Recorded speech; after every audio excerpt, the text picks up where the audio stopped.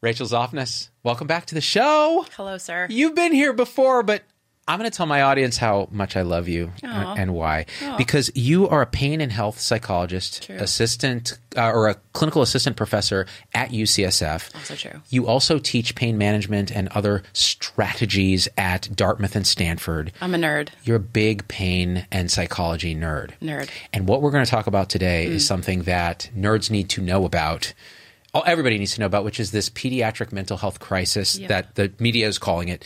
And often I would say, well, the media calls all kinds of things crisis, crises, but this is actually legit. So we're going to talk about, okay, how do you recognize things like anxiety, suicidal ideation in kids? Because it's different than adults. They're not apparently just little adults. They're not little adults. Yeah. And what do we do about it? Because the pandemic has made everything an order of magnitude worse. Fair to say? Fair to say. All right. First of all, is this mental health crisis real? Talk to me about this. Yes, it is absolutely real. We know that inpatient hospitalizations for kids were up in 2020. I believe it was 31% increase in pediatric inpatient hospitalizations. And they were already not doing great prior to pandemic. We are definitely going to talk about that. And then this year, which is even more fascinating in my mind, at the beginning of 2021, there was a 51% increase in inpatient hospitalizations and suicide attempts for kids ages 12 to 17. And the majority of those were girls. So there's so many things about that are interesting to me. But I do want to quickly say what an inpatient hospitalization means. Yeah, tell me about this for kids especially. For kids. So when I see patients of all ages in my office, kids, teens, and adults, but with teenagers, I want to go big picture and then I'll dive in. This is our normal dance here. Yeah. So big picture, it's actually normal for teenagers, and by the way, adults too, to have suicidal thoughts. And we call that suicidal ideation. Believe it or not, at some point in a teenager's life and in an adult's life, you might think to yourself, man, I don't want to be here anymore. It might be easier to be dead. It's not unusual. In fact, it's human to have that thought at some point in your life. I'm gonna make this more. Yes, go. No, so destigmatizing the idea that we all have these thoughts. Exactly. Because I've had those thoughts. Everyone who hasn't, right? That's right. When things get really bad or really hard, and when you're a teenager, the difficulty of everything is amplified times a million. So when the guy you like doesn't like you back, and you're not getting good grades, and your parents are fighting or whatever, it is actually common to think thoughts like that. Believe it or not. Darth Vader told Luke, I'm your dad. Yeah. If I could have gotten in Luke's head, he's like, you know what? Better just go ahead, lightsaber me. I'm out. Yeah. Right. Good. I like how you brought Darth Vader into the conversation about children's suicidality. It is our modern mythology. In the absence of an organized religion, many people self-identify as Jedi now. This is actually true. I did not know that. Yes. Anyway, so I love the tangent. That was one of my favorite tangents. People self-identify as Jedi. They do. 10% of Americans, when surveyed on their religious belief, will say something like Jedi, which tells you we're not 10% of Americans. We're looking less for God than we are for a mythology that explains the human condition, a tribal belonging, a sense of empowerment, a sense of connection to something bigger than us. And what's bigger than the Force? Nothing's bigger than the Force. I promise we're going to get back to the teen suicide thing, but does the 10% of America that identify as Jedi all watch you? I think I think 100% of the 10% are Z-Dog fans. I feel like I'm being nerd shamed in some way by a fellow nerd. Totally not. No, I love it. I think it's actually delightful and wonderful. Anyway, you're a fearless leader of Jedi. Okay, I'm going to go back to... I may be Sith. I may be a little more Sith, but terrifying. It's okay. Yes. Okay, let's go back to the kids. Yes. Right. So suicidal ideation being not uncommon. Yes. Now. Right. And there's more. So suicidal ideation is just thinking thoughts like, I don't want to be here anymore. It would be easier to be dead. My life is miserable, and, stuff like that. But there's a step beyond that when we get worried about teenagers. And I'm going to stick with teenagers since that's who we're talking about. This 12 to 17 age range, 51% spike in inpatient hospitalizations. It's remarkable. Yeah. So I do not hospitalize or call 911 when I have a kid tell me that they're thinking those thoughts. Okay. What flips me to the next level is when a kid has intent actual intent to harm themselves, and they have a plan. Plan and intent is the real red flag moment where a clinician is like, I have to do something to help this child. So intent is, I actually have an intent. I'm not just thinking about it. I actually have an intent to go home and kill myself. Trigger warning for everybody. That is triggering, of course. Yeah. And the plan. And they'll tell you this. Yes. Yeah. Sometimes, if you're lucky. Yeah. And then the plan is like, I actually have a plan. Like I'm going to use whatever tool, whatever object to do it. So when they have intent and plan, then we do that thing where we 5150 them, which you take the kid to the hospital. In California, right? Yeah. In California. You take them to the emergency department and they have a safety assessment and we decide whether or not they can go back home with a safety plan or they need to be hospitalized. So this 51% increase says that it's not just that the kids were thinking about it.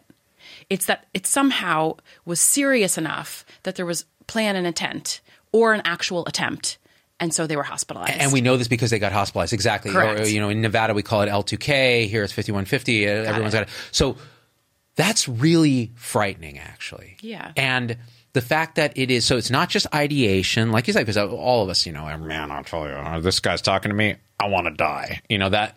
That's one thing. Yeah. You're saying intent and plan. And then the question is this female predilection with young women. And so when Jonathan Haidt wrote the book, The Coddling of the American Mind, he talked quite a bit about the rise in mental illness. This was pre-pandemic in young girls. And the theory was perhaps that girls show relational aggression in terms of reputational aggression, and social media has been the potentiator to allow that, whereas boys punch each other and they're more physically aggressive. There's crossover, of course, but the idea that young girls, there's body image issues, there's social reputation, and the platforms like Instagram, which, by the way, Facebook knew was poisonous to young girls and Makes me so mad. It's disgusting. Yeah. And I've said this before, if I could leave Instagram and Facebook, I would. Yeah. I've got 500,000 people on Instagram and 2.5 million on Facebook. If I leave, I lose the chance to influence have an impact. The conversation. I know. So I'm stuck on those platforms. That doesn't mean I have to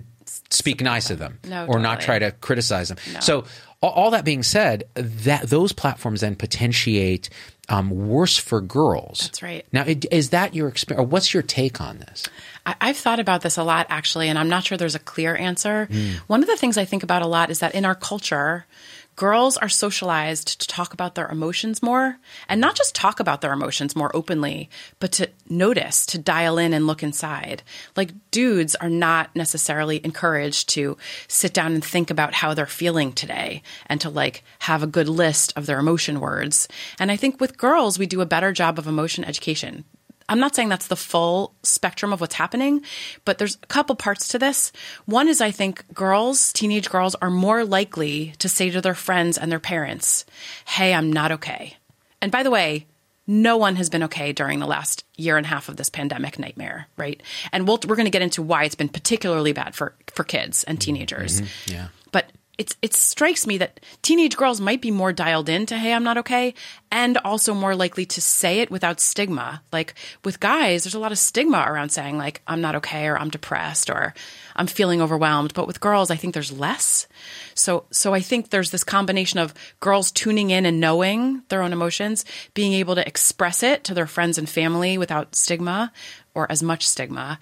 And then the third piece of this is like parents are at home with their kids now for a year and a half. So they're watching more, they're hearing more, they're seeing more. Kids aren't away at school all day. So there's more attention on how kids are doing.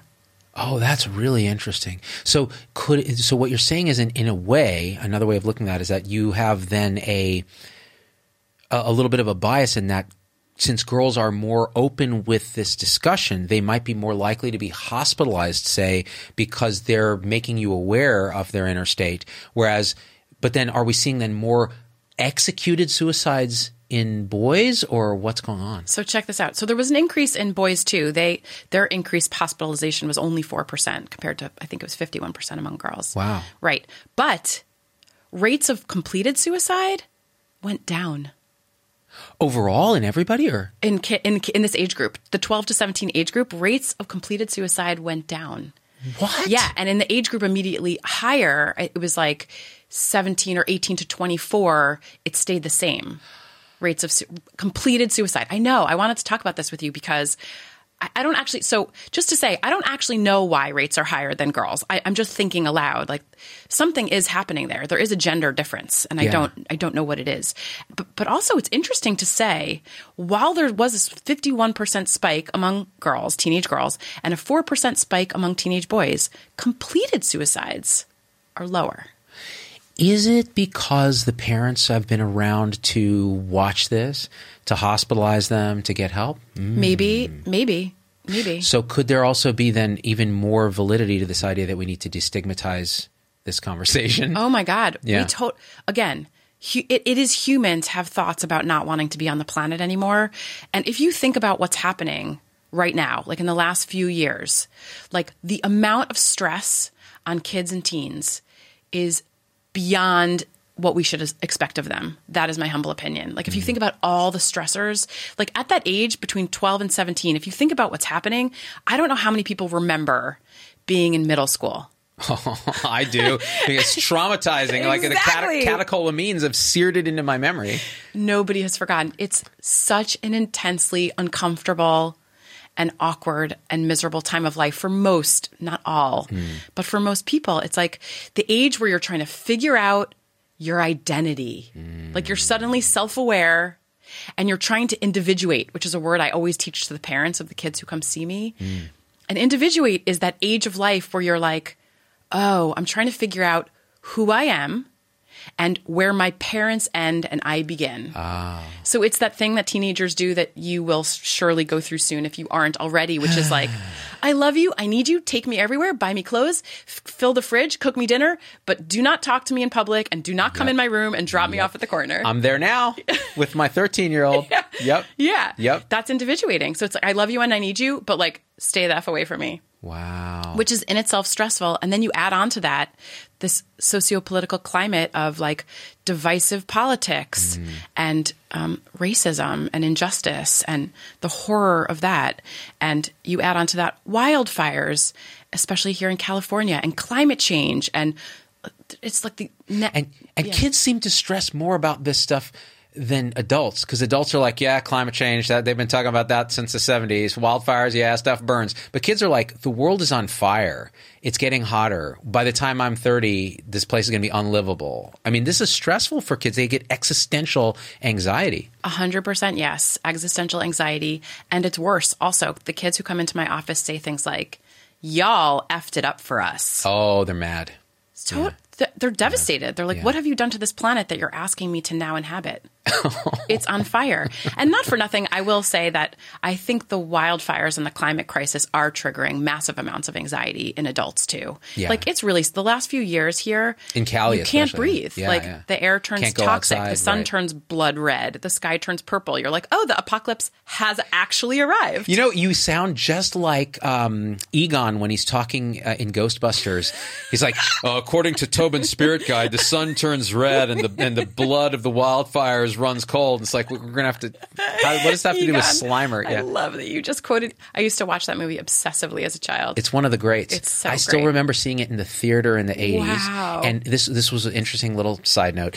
My mom took us, and my mom never goes to the movies, but for some reason, she decided to take us instead of Dad, who normally takes us to Indiana Jones and all this stuff and back then.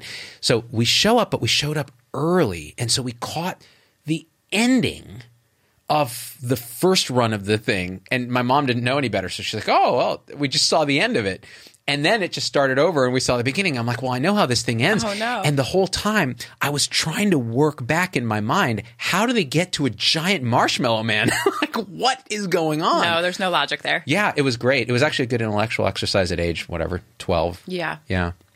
This has nothing to do with what we're talking about. No, I like marshmallows and Ghostbusters. So let me see if I remember what we were talking about. Oh, existential angst around external realities and the social contagion of the discussions around it and the media and social media and the divisiveness of it all. They're the first generations that's fully digitally online, have a screen in front of them from day one. Yeah. So I think big picture, what we're trying to talk about is like, what are the drivers of this pediatric mental health crisis, which is absolutely real and that we're seeing. So there's a lot of, it's additive. As we all know, stress and anxiety are additive.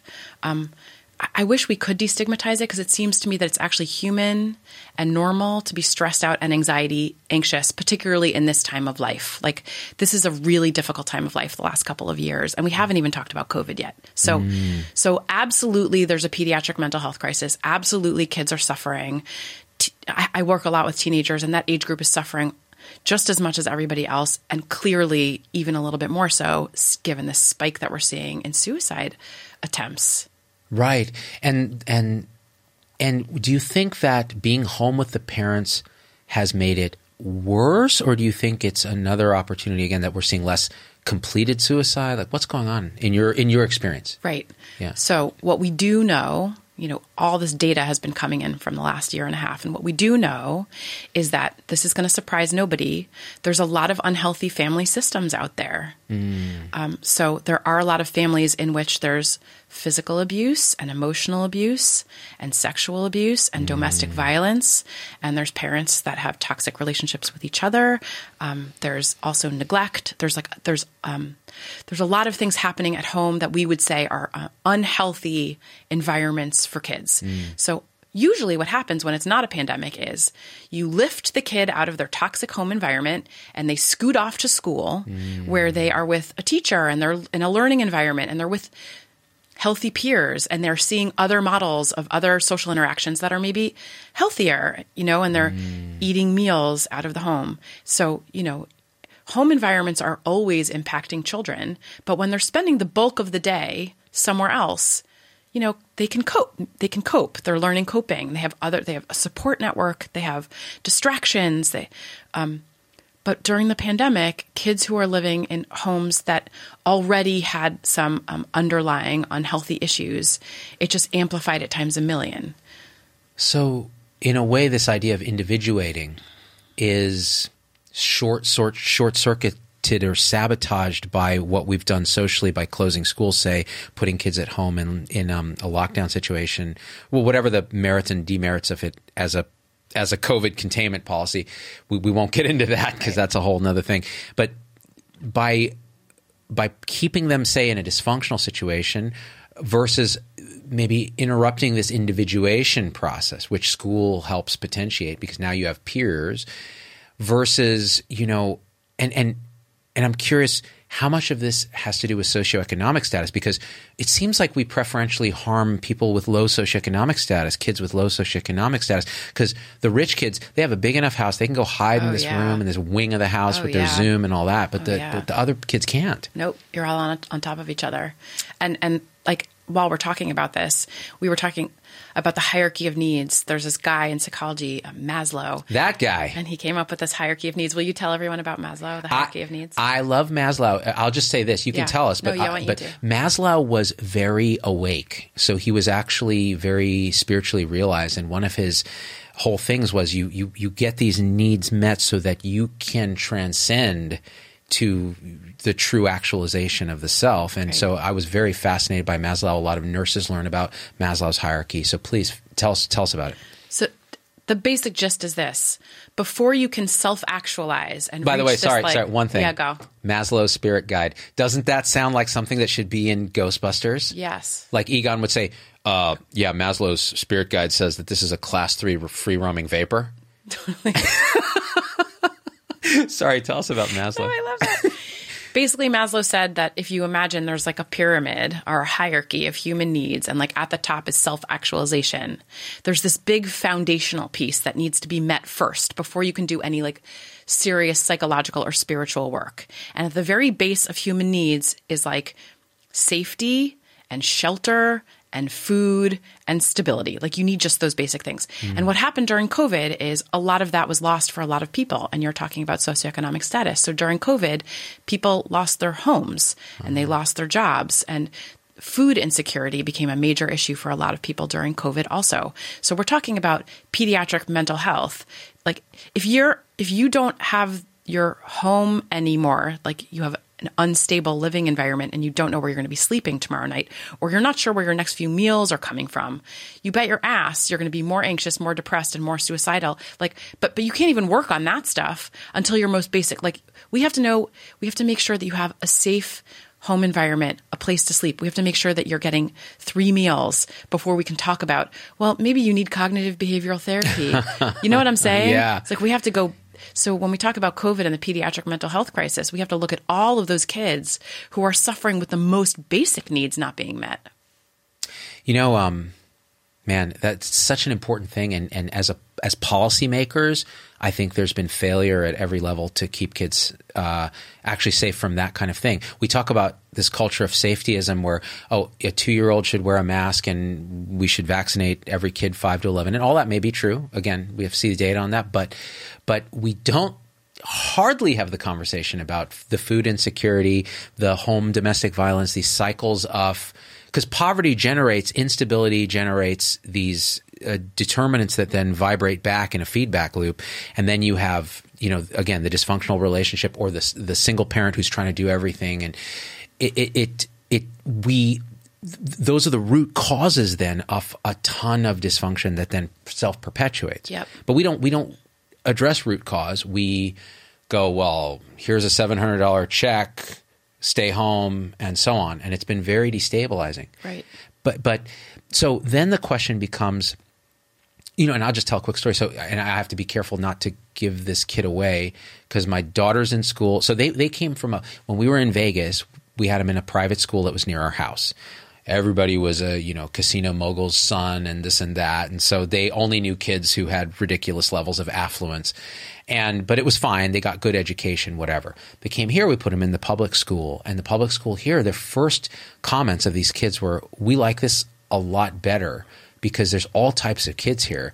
And one of the interesting stories is there was this kid who was really acting up and was not, doing well in school and was causing had behavioral stuff. And my daughter figured out that, this kid has a terrible home life. Like there's a bunch of siblings, mother's sick, like all this stuff going on. And this kid is being asked to be the father in the house.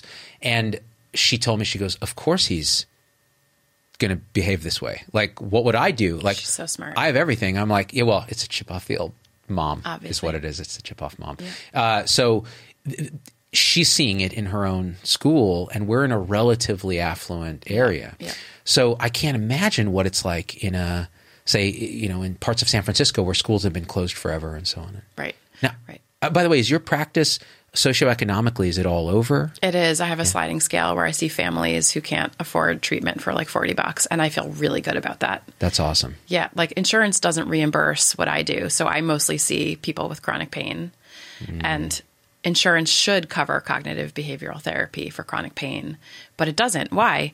Because the system is broken and pain medicine is broken. And for some reason, insurance companies will reimburse procedures all day long, like 17 back surgeries. Right. Even when we know that they're not going to be effective, right. And medications all day long, right. Including medications that we know are deleterious and not actually helpful, right. But they will not reimburse things like cognitive behavioral therapy. So I have a sliding scale so that I can get in all of those families. I have like a certain number of spots and they're always full, Wow. but I keep them full and I feel good about it. Well, and this ties right into this question of how do kids manifest physically? How do they show some of these signs that they're internally having struggle? Right. Okay.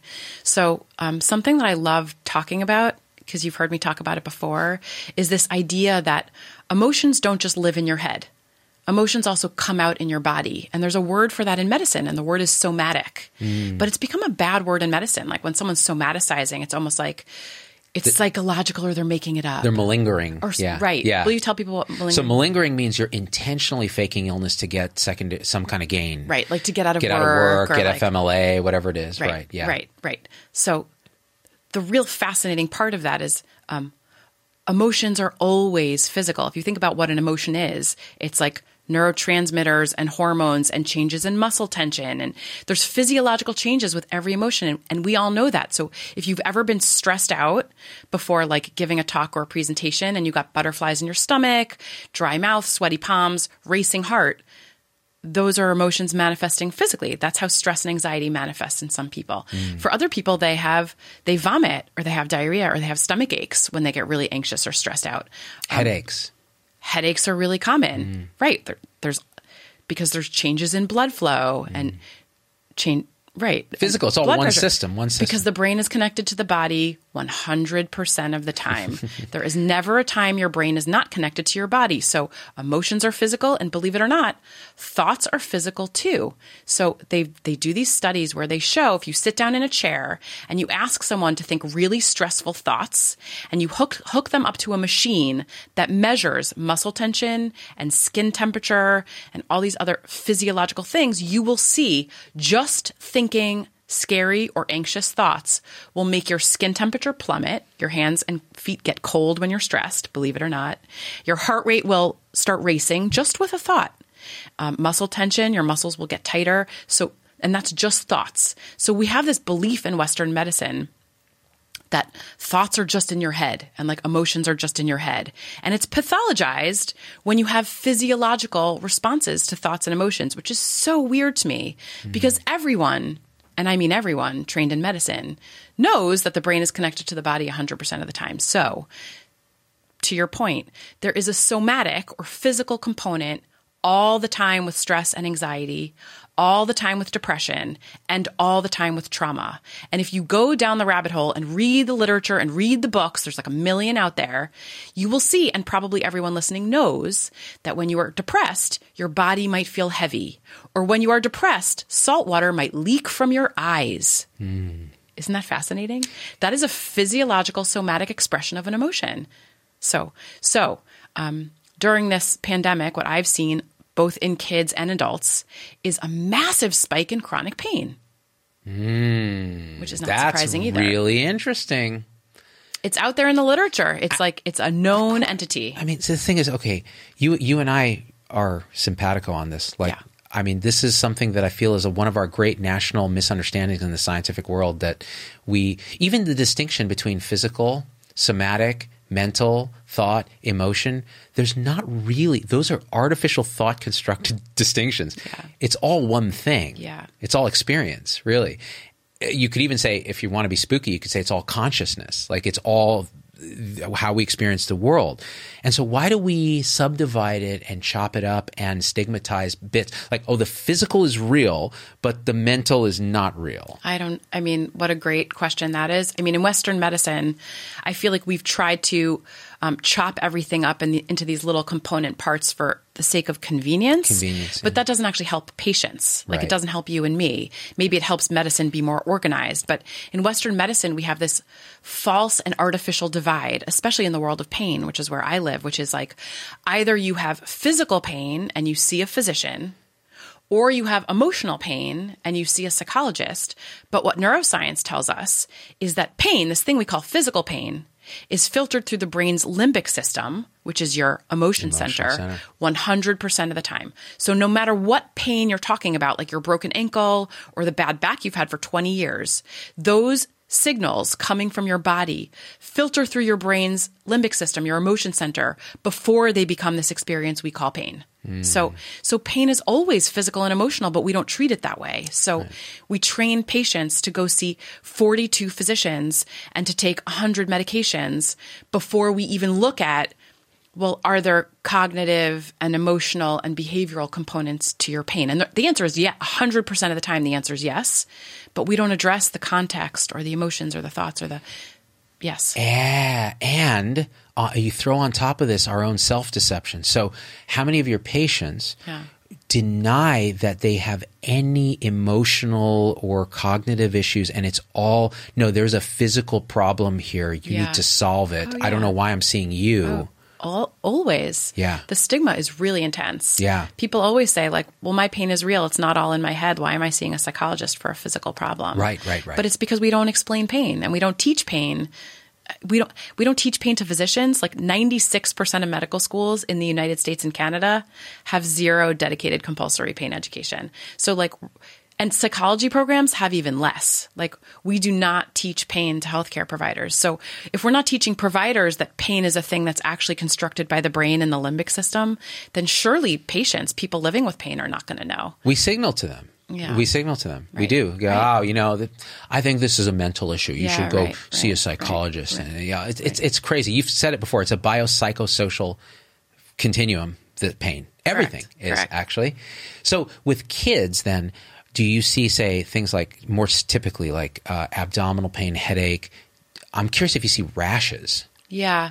So headaches and stomach aches are the number one sign of stress and anxiety in kids. I'm actually going to say that again because it's so important. Please. Headaches and stomach aches are the number one sign of stress and anxiety in kids. Say it a third time, but I'll beatbox behind you this time, okay?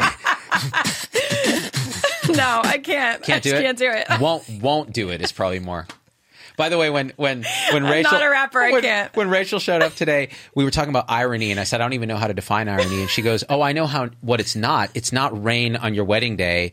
And I said, "Oh, Alanis Morissette," and then I made a quick connection. It's not a free ride when you've already paid. That's right. Or good advice. When you just.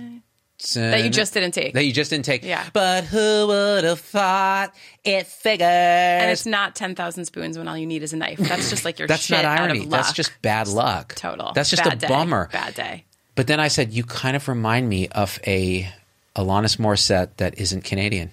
Thank you. And I think it's beautiful. I love her music. I do. Are we going to... When I was angsty, like in grad school, I listened to her a lot. It totally... You have to say things like, I celebrate her entire collection. That's the correct...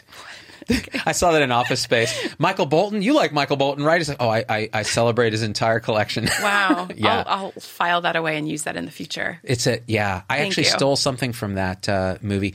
He says, well, if you hate Michael, guy's name was Michael Bolton. I remember. Yeah.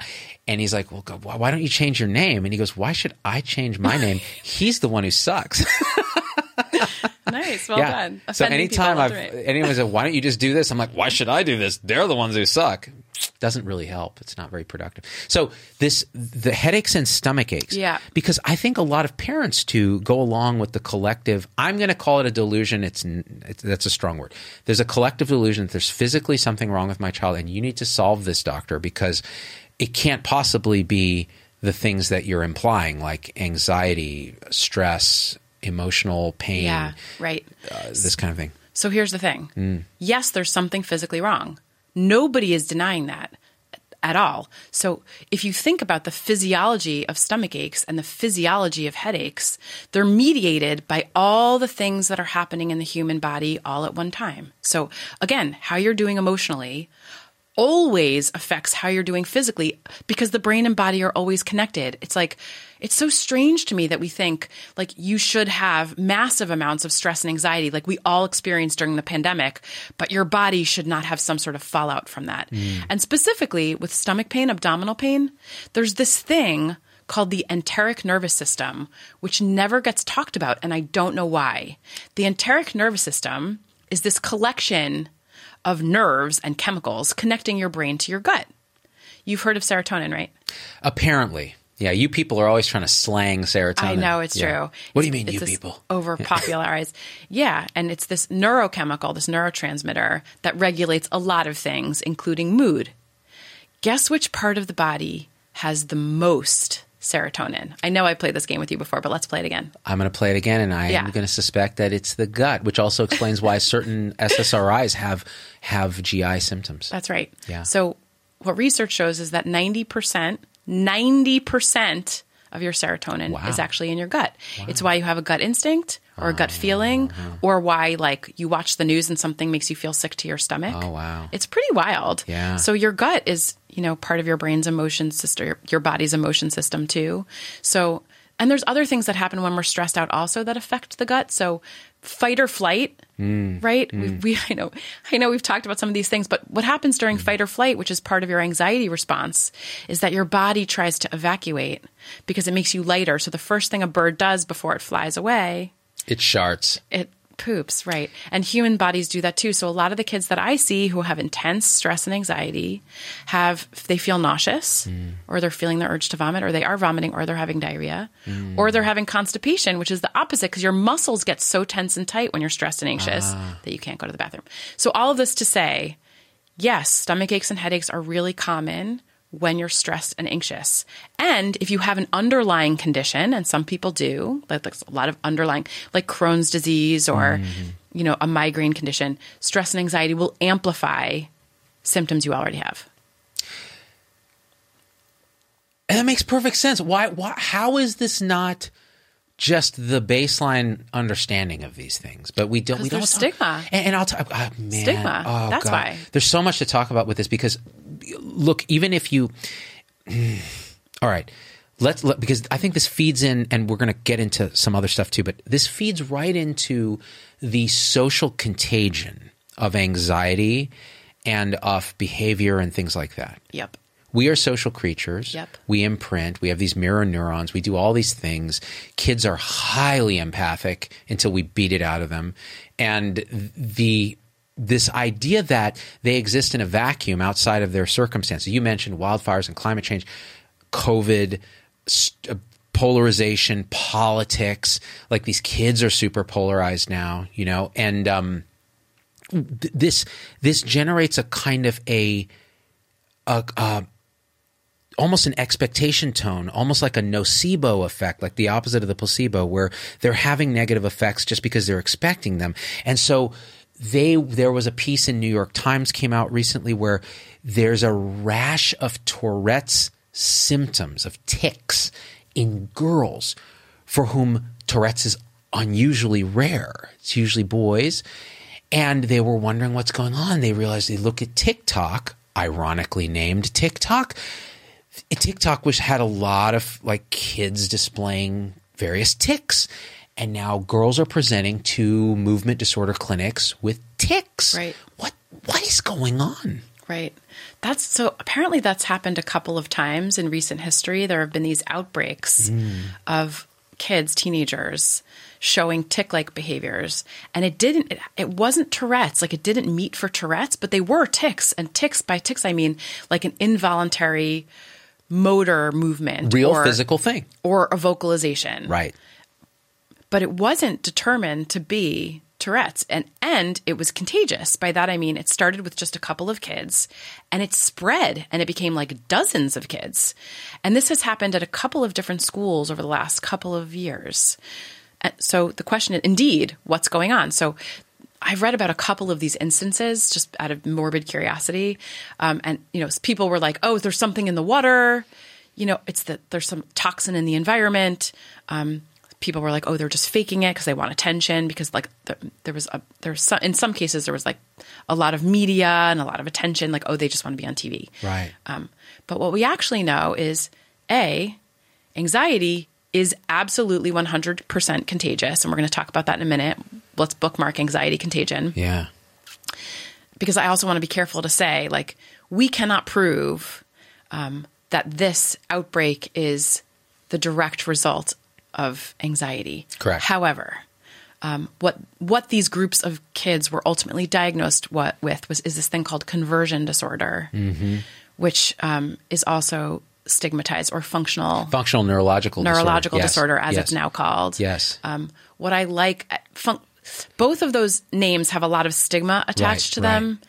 And I know you have thoughts on this, but what's interesting to me about the name conversion disorder, which is what it used to be called, when I would try and explain that to parents, because they would come to me, like the kid had seen 100 different physicians. It's like for kids who are in wheelchairs and their legs are suddenly not working. Right. And they're in a wheelchair and they're in my office and they've gotten all the tests and all the tests are negative. And the doctors have said to the parents, your child has conversion disorder. The parents are like, are you crazy? What does that mean? What does it mean? Yeah. Right. And there's no real great way of explaining that other than to say the brain is not acting the way it's supposed to act, but your child isn't faking it. These symptoms are real. It's unconscious or subconscious, whatever you want to say. It's not on purpose. The kid's not manufacturing it. And there's not a physiological thing wrong with your child. Like the brain is just doing something funky, but the brain isn't disordered. There's not an illness. So What we also know about functional neurological disease or syndrome and conversion disorder is that it is often driven by emotional processes. And I want to say this carefully, which is why I'm saying this carefully. But we know that emotions manifest physically or somatically. There's no way around that. That is a known fact in science. That's why they call them feelings.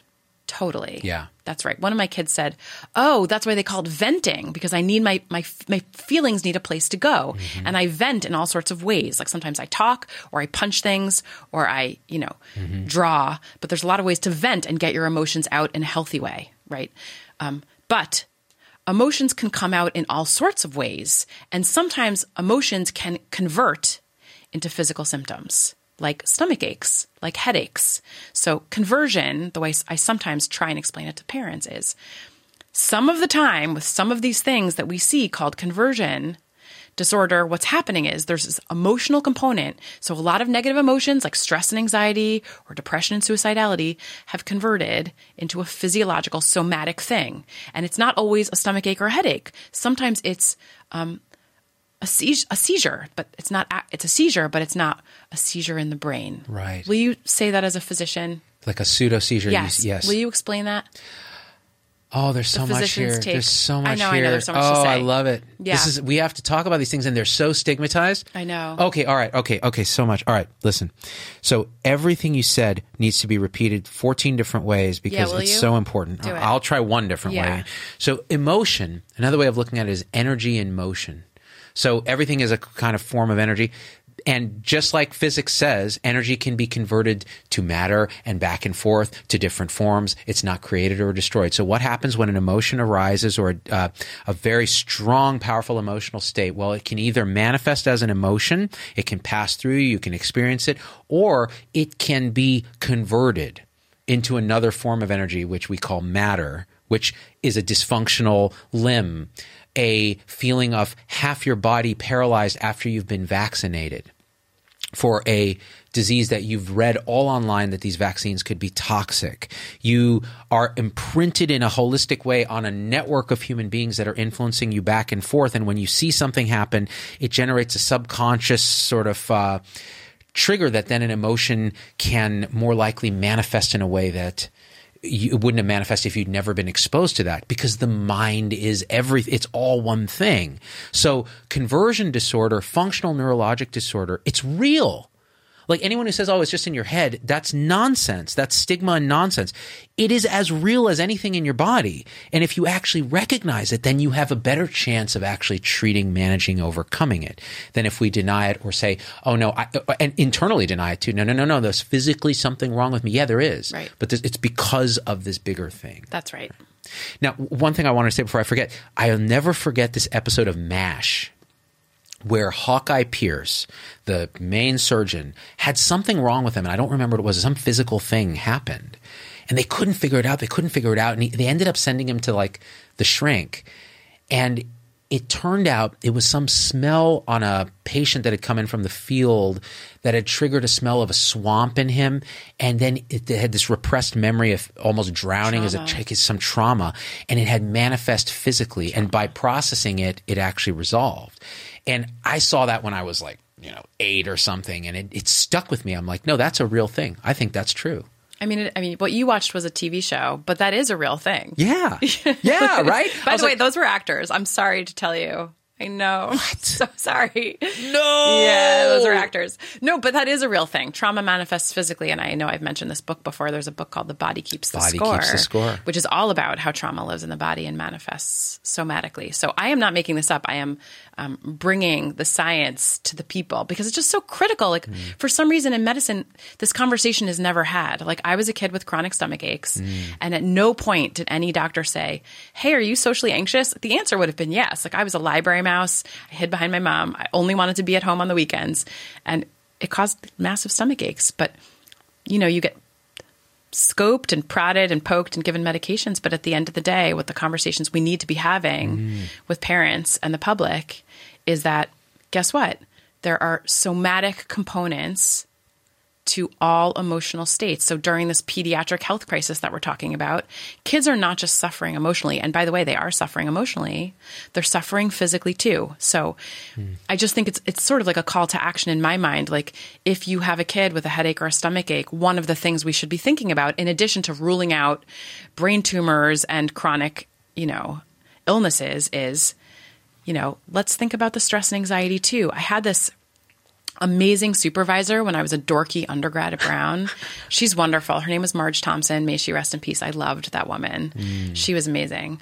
But she always used to say, and I know she didn't make this up. This is like a thing in medicine, right? When you hear hoofbeats, think horses, not zebras. Mm-hmm. Right. And what that means is, when you hear hoofbeats, this thing that you're going to commonly hear, maybe not here in the Bay Area, but the first thing that should come to mind is the most likely explanation for the symptoms you're seeing, right? And given the day and age we're in, given all the stressors we've been talking about that teenagers have, which is just literally, again, being in middle school, having to deal with parents and siblings, having a toxic home environment potentially, thinking about the future and grades and college maybe one day in the future, or what am I going to be when I grow up? And identity, who do I want to be? Who do I not want to be? Sexuality, dating for the first time, divisive politics, wildfires, and COVID. And by the way, death of grandparents for kids is terrifying. Right, yeah. Totally. Died alone in a hospital, isolated, didn't get to say goodbye. Right. But also being stuck at home, not being able to go to school, and I didn't even name 1,400 of the stressors that are on kids today. So when we think about what's happening with kids, when we're thinking about horses and not zebras, what I mean by that is all of our kids are stressed. All of them. All of our kids have a certain degree of normal anxiety, and that is not mental illness. Anxiety during a pandemic is what I like to call a normal response to an abnormal situation. Everybody was feeling super anxious during the COVID-19 pandemic. Why? Because it's terrifying to live through a pandemic. You don't know who's going to live and who's going to die, including you. So anxiety during a pandemic is not mental illness. It is a normal response to an abnormal situation. So our kids are experiencing anxiety and depression because they've been isolated. They've been terrified. There's all this stuff going on. So if we're seeing headaches and stomach aches, thing one, I want to make sure we're thinking, hey, I wonder if my kid is experiencing some anxiety and some stress and maybe some depression. That's thing one I always want parents to be thinking about, because instead, yes, we want to rule out medical stuff, but think horses, not zebras. We always want to think of the thing that's most likely. It's most likely that your kid is dealing with some massive amounts of stress and anxiety in the last year and a half. No joke about that. But thing two is I always also want to make sure that we're looking at both the physical and the emotional when we're thinking about our kids and their wellness and taking all of that into account. Because a lot of the kids that I see with headaches and stomach aches get better in treatment with me. They've been on all the medications. They've seen all the specialists. But what they really needed was some cognitive behavioral therapy to help them cope with the massive amounts of stress and anxiety and depression that they're dealing with. That was a lot, right? It was perfect. And your book actually goes through a lot of this in terms of cognitive behavioral therapy approaches for, say, pain management. Yeah. But this idea that we ought to cover this with insurance, we ought to put effort into this. Instead, I've heard this said, and there's a couple things I definitely want to talk about. One is the female suicidality thing, and the second is vaccine functional neurologic disorder, but that aren't necessarily your wheelhouse necessarily, but I think it's interesting. What was I saying? I was talking about, before I went on that rabbit hole, I was thinking about, you were just talking about, so in primary care, there's a saying that 40 to 50% of what we might see in primary care is not strictly physical in that sense, meaning it's somebody with this particular chronic situation or this or that, or even sometimes hypertension, things like that. We've talked about this. And it manifests physically, but it has a root cause in an emotional or a traumatic, we talk about adverse childhood experiences, ACEs. You talk about the body keeping the score. This is real. So let's just operate from the assumption that this is actually medicine and science, because it is. Yeah. And then we can actually talk about it. Now, I get a lot of emails about vaccine stuff from people. And there was an article that came out recently where a guy had received a vaccine and subsequently had some really strange neurologic symptoms. Now, we always hear out in the wide open internet. In fact, if you go on these groups, there are people who say they've, been vaccine injured and so on. And some of them are absolutely legitimate. They've had complications of vaccine that do happen, right? Whether it's shoulder, nerve injury, different things like that. But some of the symptom complexes, you're like, this doesn't even seem, how could a vaccine do this, right? And then you dig in and you realize, wait, and so they actually was a case report of a functional neurologic disorder from vaccine that manifests as sort of pins and needles, weakness on the side of the vaccine and so on. And they kind of dug in, and this person had read a lot of the literature on vaccines, was scared about the vaccines. And then I get a lot of emails from people who are like, I went and got the vaccine despite my better judgment because I watched your show and I've been reading all these complications. And now half of my face is numb and the half of my body is numb and it's very similar patterns.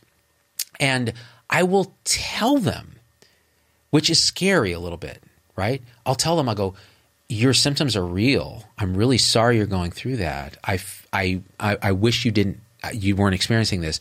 There is this constellation of things that we see happen where whether you're unconsciously or consciously aware of other side effects that can happen, they can manifest as this kind of thing. And it's real physically, but it's not the way you think it is with the vaccine. And actually sometimes just understanding it and getting to the root of it might help. So talk to your doctor about it. And to one, they actually will write back in a few weeks and say, "Oh, I got better. Thanks for sending me that article." That's great. It's kind of interesting. It doesn't always work that way. No, but it's great that you're. But it's a little scary because you don't want to imply, "Oh, this is all in your head." No. You're having a real side effect. Right. But then you look at the VAERS database and these sort of vaccine screening databases, and you go, well, how much of this is people really at a high level of alertness? Now, this leads into my second question. This one's tough, and I don't know the answer, but I like to ask questions that are a little concerning and disturbing. And this one is this. Could it be that part of the reason we're seeing increased suicidal ideation and hospitalization in kids, girls, whoever, is the social modeling of an increased acceptance of talking about these things, some social media influence of, man, I was hospitalized for suicidality, and almost a destigmatization in a way that then does the same kind of imprinting. Do you think it's possible? Are you asking, has it culturally almost become acceptable or cool? Correct. But not even that overt. It's more on the unconscious level, the way the tick contagion happened. Or in Hong Kong, this happened. Women were syncopizing. They were passing out because there was a report and it spread like wildfire. And it was the same thing. It wasn't just women, by the way. And it was young people. Could there be a component that might explain why we're seeing less completed suicide? Maybe in general that's getting better, but more of the hospitalization. Yeah, so I think you are onto something. Do you remember a show called 13 Reasons Why? I do. I had real strong feelings about that when it came out as a psychologist. I was infuriated that these Hollywood people would put that out without consulting with psychologists. They did for subsequent seasons, but they got so much heat.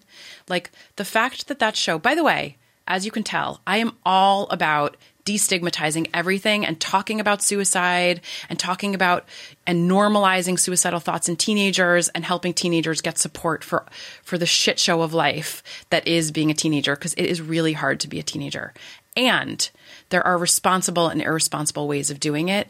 And they really glorified it in that really asinine show. It really made me angry. So for people who haven't seen it, I do not recommend it for kids at all. It's not a show that raises awareness in a way that helps the conversation in any capacity. That is my strong and humble opinion. They actually show a teenager completing suicide in her bathtub.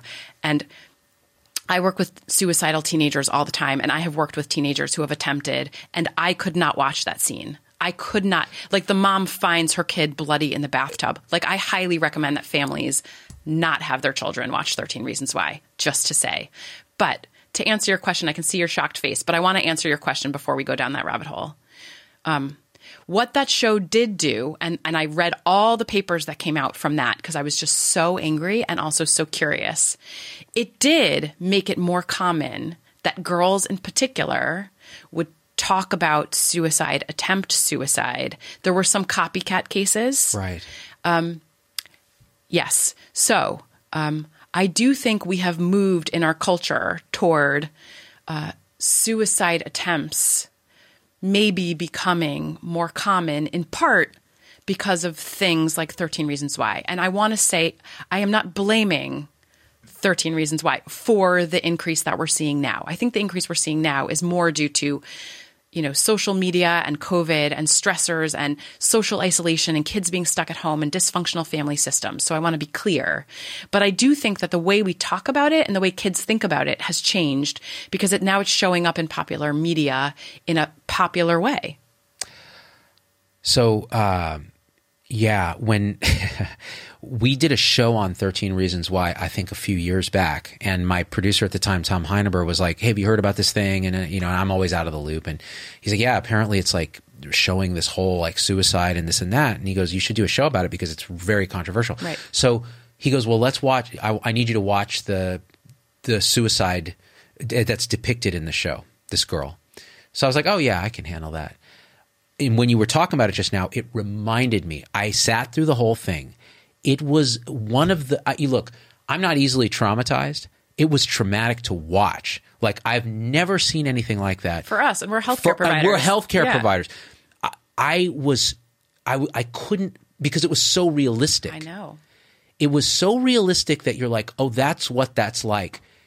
That's never like, and not only does it force you to face mortality, it forces you to think about your kids. It forces you to think about this self-harm this girl is doing because she's modeled whatever. I don't even know what the story was. And then the mother finds her, and it was so horrible. And the question is that a good thing to go through that, or is it then generating this thing? And I don't know the answer, but all I know is I wish I'd never seen it. And I don't want anyone else to watch it. So I'll just say this, as a psychologist, there are really wonderful ways of talking to kids about suicide, normalizing that it's like okay to think about it, talking about what to do. It's totally okay to talk about other kids completing suicide. Like I'm not trying to shove this in the closet right. or say that we shouldn't talk about it. Right. But you do not need to show a child taking her life in a bathtub in order. To me, that was just sensationalized. Yeah. Like, how Tarantino has the really extra gory scenes to garner attention. Yeah. That felt to me like a Hollywood version of let's show a dead kid in a tub and it will get a lot of attention. Yeah. And it worked, and it did. But screw them for using something so serious to get extra eyes on their show. Like, that's not how the conversation should go. There's a lot of great ways to talk to kids about mental health and depression and anxiety, and that's not the way to do it. So anyway, that sort of sticks in my head. But you asked, yes, there has been a cultural shift about how we talk about suicide with kids, and they've become a little bit desensitized because millions, like the number of kids who watch 13 Reasons Why, I think the number at some point was like 21 million or something. I don't even remember. Ridiculous, around the world. Yeah. So I think our kids have been desensitized a little bit. But again, kids only end up in the hospital if they have intent and plan. Like, otherwise, the hospital will not take them. Yeah. So. Yeah, I really struggle with that scene in terms of would it dissuade a child, Oh, I don't know. I don't know. I know I was like, never, no, and it's because we all have the fleeting thoughts, right? Like suicidal ideation. But you see that and you go, oh my God, that's what that's like.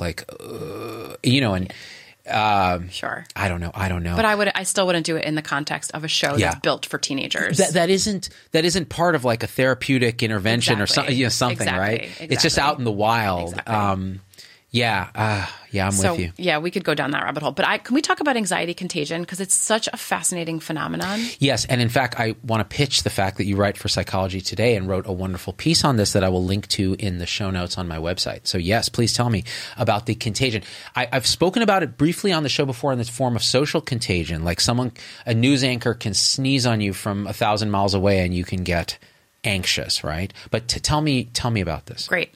So the way I like to think about this is like, we are in the middle of a COVID play, and there's lots of players in the COVID play. Fauci is playing in the COVID play. Hey, wait. I've just had any excuse to pull out the Fauci. No, totally. Flatten the curve. I was hoping you would do that. Yeah. I'm in the COVID play. Z-Dog is a player in the COVID play. How dare you? No. Spreading awareness and information. I'm not just a player. No? I'm the lead. Oh, sorry. Oh, my God. I'm so sorry. My ego is so fragile, and you relegated me to just one of the big players. The lead will be played by the lead in COVID. Yes. Could you imagine that? Yeah. Anyway, so the play. I think the lead in the COVID play, and don't get offended, and by the way, in the vaccine play, the COVID vaccine play. That's a sordid one. Is something called anxiety contagion. Oh, yeah. So let's talk about who anxiety contagion is. Oh, you personified I'm trying to decide. I'm like, should we make it male or female? Let's like not even go down that rabbit hole. So make it non-binary. Make it a they. Okay. All right. So anxiety contagion is this known thing. Emotion contagion is a known thing. But anxiety contagion is quite literally what it sounds like. It's when someone around you is anxious and panicky, and you start feeling anxious and panicky, and you're like, why am I feeling anxious and panicky? This is not my anxiety. That's that person's anxiety, but I feel it in my body as if it's mine. It's just like when you're with a very depressed person, when you leave the room, your mood is actually suppressed. That's one of the diagnostic criteria. You can say, oh man, I came out feeling depressed. That person has clearly got it. So these moods are contagious. So guess what? Human beings are social animals. We literally evolved to need each other to survive. When you have a social group, you have more things that you need to live. You have protection from predators. You're more likely to get food when you hunt and gather. And your young and your old will be taken care of if you have a social group. Being social is so critical to humans that our brains evolved a system to reward us for social behavior. In the presence of others, chemicals in your brain like serotonin and dopamine and endorphins, your brain's natural painkillers, make you feel good. Those neurochemicals spike. And in the absence of others, those neurochemicals plummet. So social isolation is actually the worst punishment you can give a human being. Makes sense. And you will feel worse when you are isolated and alone. And of course, that also affects your health, being with people or being isolated and alone. Your brain's also developed a system to keep you connected socially to the animals / humans around you. And there's a system in your brain called mirror neurons, which you mentioned earlier. Do you want to say what mirror neurons are? So mirror neurons are these neural circuitries, if I'm understanding correctly, that actually are designed to mirror what another organism in your species is doing. So if you see a smile, you kind of automatically smile. And there's some controversy around mirror neurons, but in general, it seems pretty solid. Totally. And the research shows that if you are with someone in a room and you, the more, like for me being a psychologist, I notice this because I know the research and I watch myself do it. So if someone's sitting in a particular way, you will feel compelled to arrange your body in a way that mirrors their posture because it creates like a synchronicity between the two of you. I'm trying to do it. All right. I'm not good at it. No, you're good at it. My mirror neurons are a little bit hazy. Yeah. And it's why when someone smiles at you, you involuntarily feel compelled to smile back. You're not doing it consciously. Yeah. It's an empathic thing in your brain that keeps you connected to the other humans around you. Because again, social behavior keeps you alive. It's why people were so depressed during COVID when they were isolated. Because again, we are human animals and human animals need social behavior in order to thrive and survive. So a lot of us were depressed and anxious because we were removed from our very critical social group. So back to anxiety contagion.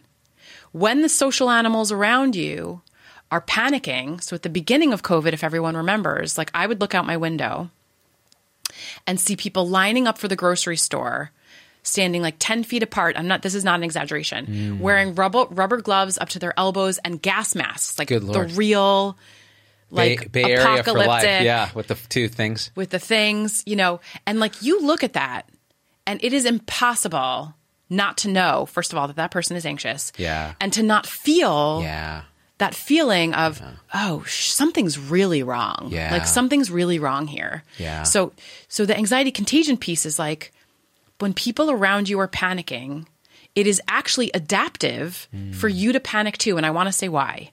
So back in the day when we're hunters, we're out on the plains. If there's a lion coming and you don't see it, and everyone around you is panicking and you can hear them screaming and see their faces and they look panicky and they're running, and you sit around and you're like, noo, I wonder what it is. Your dinner. That you're going to be eaten. Yeah. If you catch their panic, if it's contagious and you catch it and you run too, you will not be dinner. Makes sense. So that's right. So anxiety contagion is adaptive. It can also become maladaptive. In the case of COVID, I humbly submit to everybody that what we have been seeing is a mass outbreak of anxiety contagion in a way that was absolutely maladaptive for most of us. Like we were so isolated. People didn't leave their homes even when it became clear that you could see people outside with a mask on at a distance and chances of catching anything are really, really, really, really abysmally low. You'd be fine. I still knew people who were inside, not going out, bleaching their groceries. They still exist. Yeah. And I don't want to like cast aspersion or stigmatize those people because anxiety is real and it hijacks your brain and it's miserable to live with. Yep. Absolute. And I like feel great compassion. And the anxiety we all experienced was triggered and maintained by the media. Like if you looked at the TV, it was like COVID-19 in big red and yellow letters. And it was the worst possible stories about people losing legs and like the death and destruction. And all of that stuff, of course, was real, but it was in a very small percent of people. That's right. But it was pitched to us as if it was going to happen to you. Yep. So anxiety contagion is adaptive because it can save your life. And what we saw during COVID was absolutely maladaptive anxiety contagion. It paralyzed people. It stopped us from being functional. It created a mass amount that I'm still treating of anxiety and depression in adults and kids. And I do think it's a huge contributor to the pediatric mental health crisis. You guys hear that? So this is a psychologist who's treating the fallout of our media's fear-mongering, the triggering to doom scroll, and the social isolation, and the economic devastation, and the actual death and destruction of the actual. We're not minimizing that. No, of course that's real. And so you throw it all together with humans who are innately empathic, mirror neuroning creatures, and they are going to suffer. Absolutely. And that's what you're seeing. 100%. And probably some of that is the kids showing up in the ER with the suicidal. Definitely. And some of that is the elders who are declining because they've been isolated. Not because they got COVID, but because they've been isolated. That's right. So we see that nursing home isolation, no visitors. Yep. I think, and Vinay and I talked on the show the other day about one of the great crimes we did in it with good intent was isolating people at the end of life. It's the survivors that are going to suffer. Dad died alone. Grandpa died alone. We couldn't even see him. They had us on FaceTime. How ridiculous is that?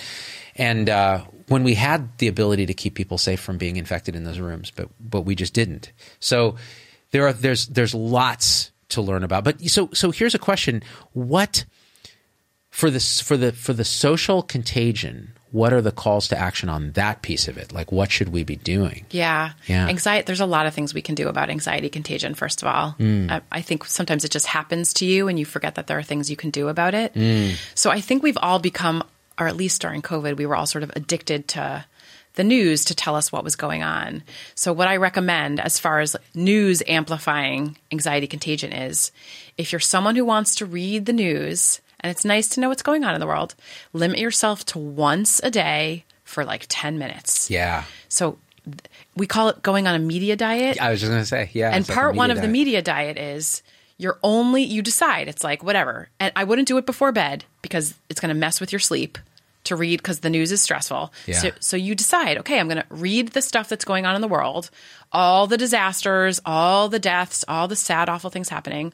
And I'm going to do it for 10 minutes at 10:30 in the morning, and then I'm done for the day. Yeah. That's it. Yeah. It's not like you're so thing one is limiting consumption of media. Thing two is limiting consumption of social media. Hello, except for me. Except for you. They can watch me. Totally. Right. That's not social media. That's alternative media. Totally. And You're not like a doomsayer, so you're off the hook. Some would disagree, but yes. I think you're generally off the hook. But there's this thing called doom scrolling that people do, especially before bed, which is scrolling your phone, the social media, for all the bad news and all the things. And guess what? That's bad for sleep, and it's bad for your mental health. And by the way, if it's bad for your mental health, it's bad for your physical health. That's the conclusion of today's episode, everybody. It's bad for your mental health. It's bad for your physical health. Same thing. Same.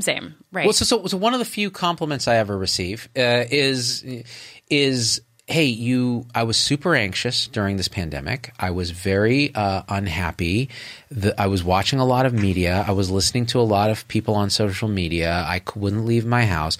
I watched you, and you seemed to be relatively rational and balanced about risk and so on, and fairly optimistic overall. And you basically saved my life. Like, I get a lot of these emails. Wow. And it made me think, this is a concern here. Like, anxiety contagion is so real that if a clown like me can make a dent in it, it means that it's so big it's ubiquitous. that it's easy. It's low-hanging fruit, right? Totally. All you have to do is not be insane, right? Meaning as a broadcaster, right, to not trigger more of it. So let's talk about more of the things you can do. Yeah, please. There's more. Yeah. I think we all have... Never mention Delta Plus. Right. Trigger warning. Yeah, variant schmariant. Right. So I think we all have friends and colleagues who are down this anxiety contagion rabbit hole and who are posting a lot of inflammatory, scary things. I have muted those people. Nice. Yeah. Well done. You can too. I mute everybody on Twitter. So boundaries are a thing. Yes. And boundaries are important for your own mental health and protecting it. So if you have friends who are very inflammatory and anxious, because we know anxiety contagion is real, you don't want to read their stuff on social media. Should you still call them and see how they're doing? Sure, if you want to. But if you want to mute them across the board, you're allowed to do that too, because you're trying to protect your own mental health. So that's another thing. So don't feel bad about that. Right. No, boundaries are real. You're not responsible for their mental health. No, they need to go get a therapist. For yours. Exactly. That is correct. Right. So that is the next thing, by the way. One of my goals in life is to destigmatize therapy. Why?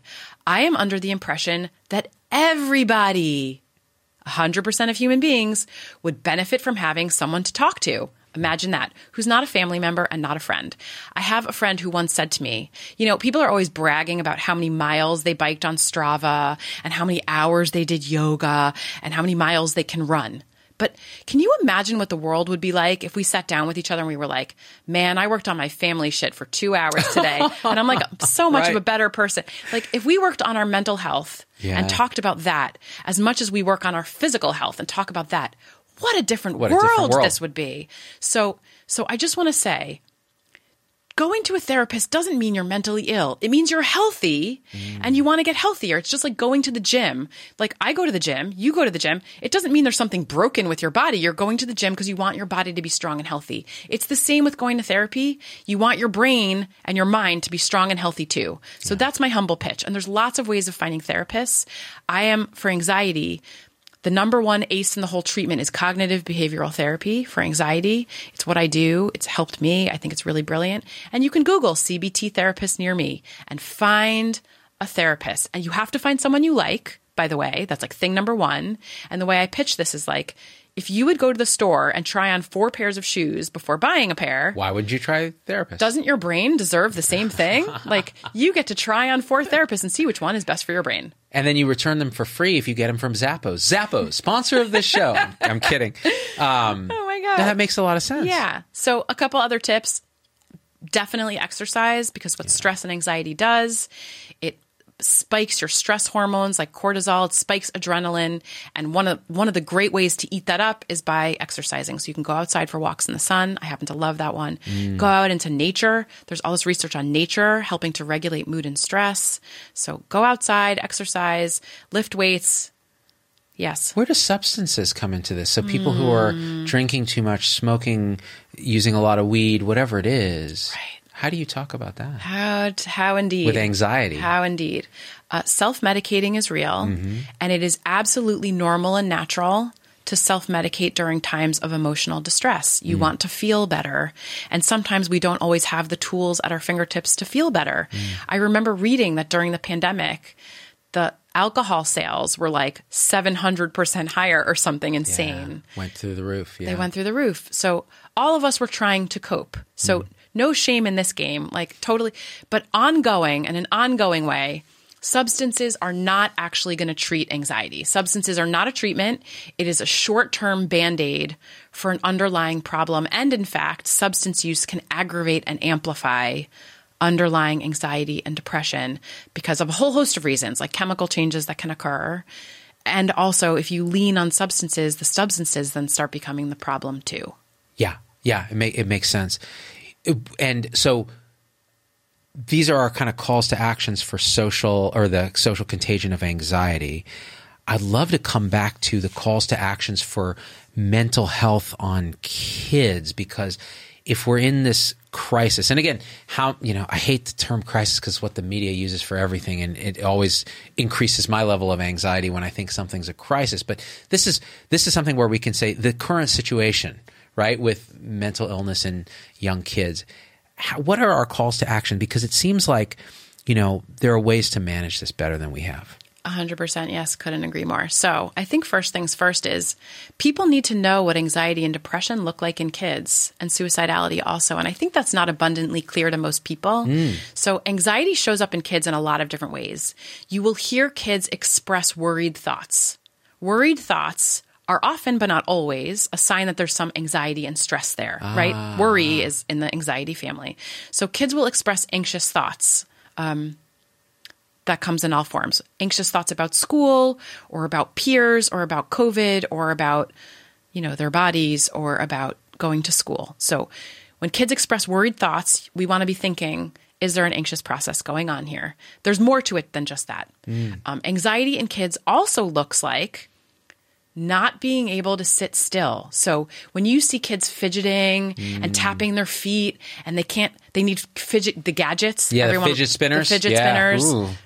Starting to think about my own kids here. Yeah. So just what that means is they have, and I don't want to pathologize anybody, but they have adrenaline in their body, and it needs a place to go. Adrenaline makes you feel, we've all felt that feeling where you feel like it's the fight or flight, like you have to go, you have to move.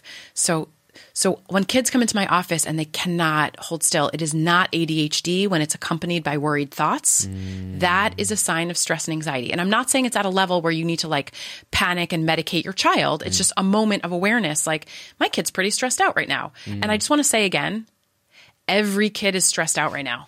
Just to normalize that, this is a really stressful time of life. They're finally going back to school, but there's still COVID, and there's maybe vaccines for kids and maybe not. And there's so much stress out there. So worried thoughts, verbalizing worried thoughts, behavior that shows you the tapping of the feet, adults, by the way, adults do this too.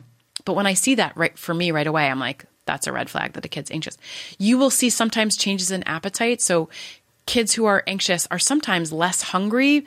Back to that thing where emotions manifest physically, kids will sometimes lose their appetite, or they'll get stomach aches, or they'll get headaches.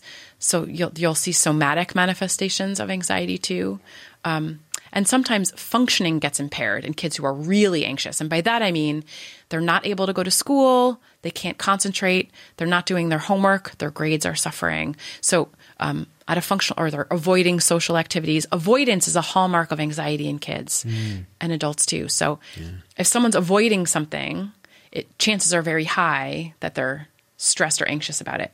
And I see that a lot with schoolwork, kids who have a lot of academic anxiety. They're just avoiding schoolwork. It makes them so anxious. And it can get to the point where they're avoiding school or refusing to go to school. It gets that bad. Yeah. So these are things that parents have to be cognizant of, because a lot of times it's the kids just, of course, they're blathering about their worries. It's no, this kid is very anxious about a specific thing, and it may require. So what do you do? Do you sit with them? How do you manage? The parent. So the parent piece, I just have literally written into my contract that in order for me to help your child, you need to come see me so that I can help you help your child. Oh, yeah. And the trick for me is always delivering it in language that's not stigmatizing, which is very hard. Right. Why are you such a terrible parent? You're making this kid so anxious. You're so anxious, and now the kid's so anxious. You're such a high achiever. You want your kid to be a high achiever. The kid's freaking out. And this is just my own self-blame. No, but anxiety contagion is real. And just to normalize again, adults are also really anxious and stressed right now too. Right. And the kids model. And the kids absorb. The kids absorb it because they can't help it. It's like putting a kid in a bathtub and saying, don't feel the temperature of the water. That's what it's like being in, a home. You just feel everybody else's. It's like an emotion soup, and you can't help it. And once again, we're these empathic creatures. Yeah. So by the way, and we'll get back to bigger picture issues with this, but when you talk about empathy, it's interesting because I'm about to go on this 6-day meditation retreat. And one of and I've not done this before. I meditate alone and so on. And my friend Angela, who's running the retreat, was saying there's something that happens when you get some people together that all have the same intention, that are all having the same energy. They're there to do this thing, and you're silent. So you're not even talking, but you're there with them. And it is a transformative experience. And so I'll report back when I come back. But I do think there is this energetic connection between humans that we evolved to do, like you said. That makes sense to me. And so I'll see if that's a potentiating effect on meditative practice. It'll be interesting. I bet it would be. I mean, if anxiety contagion is real, is there calm contagion? Why wouldn't wokeness contagion? Or whatever you call that. Yeah. Yeah. Totally. Yeah. So like, do we need more access to telehealth? Do we need more school-based mental health service? Like, what are the answers here? Yeah. So we definitely want to destigmatize therapy for kids. And one of the reasons I'm pitching therapy for adults is because kids are going to think that it's normal to go talk to someone, just like it's normal to get on a bike if parents are doing it too. And totally destigmatizing it. I mean, you can even call therapists like an anxiety coach if you want, and just to destigmatize. And so the way I say it is like, if it's okay to go to a soccer coach, it is totally okay to go to an anxiety coach, because living with anxiety is really hard. And this person's going to have some tips and tools for you. So you can just destigmatize it that way. Yeah, that's great. But we want to get kids into therapy with trained professionals. And again, cognitive behavioral therapy for kids is a thing, and it's out there and it's available. And what I like about CBT is that it gives kids coping tools and coping strategies. And by that, I mean, a lot of kids don't know, like, once they identify that they're having this emotion, well, what do I do with it? Same with depression. Like, I know I'm depressed. And by the way, signs of depression in kids, just to say, change in sleep, change in appetite. Oftentimes it's eating more or less, but also sleeping more or less, but usually more with depression. You'll see kids sometimes crying. You'll see anhedonia, so things that gave them pleasure before are not giving them pleasure now. There's a lack of motivation in kids with depression. They will report being sad. You'll see them being tearful. They will isolate, kids with depression sometimes. They will talk about feeling hopeless or helpless. There's like less thoughts of the future. And the times when I get really worried, like more toward the suicidality stuff, is kids who give their belongings away and start talking about death. Yes. And that's, we want to call 911 if that's happening. Wow. And I don't just mean like sharing clothes with their girlfriends. No, giving stuff away. Yeah, like they're giving stuff away. My goodness. Yeah. Okay, that's good to know, because I think parents can be a little more vigilant. What about trauma treatment?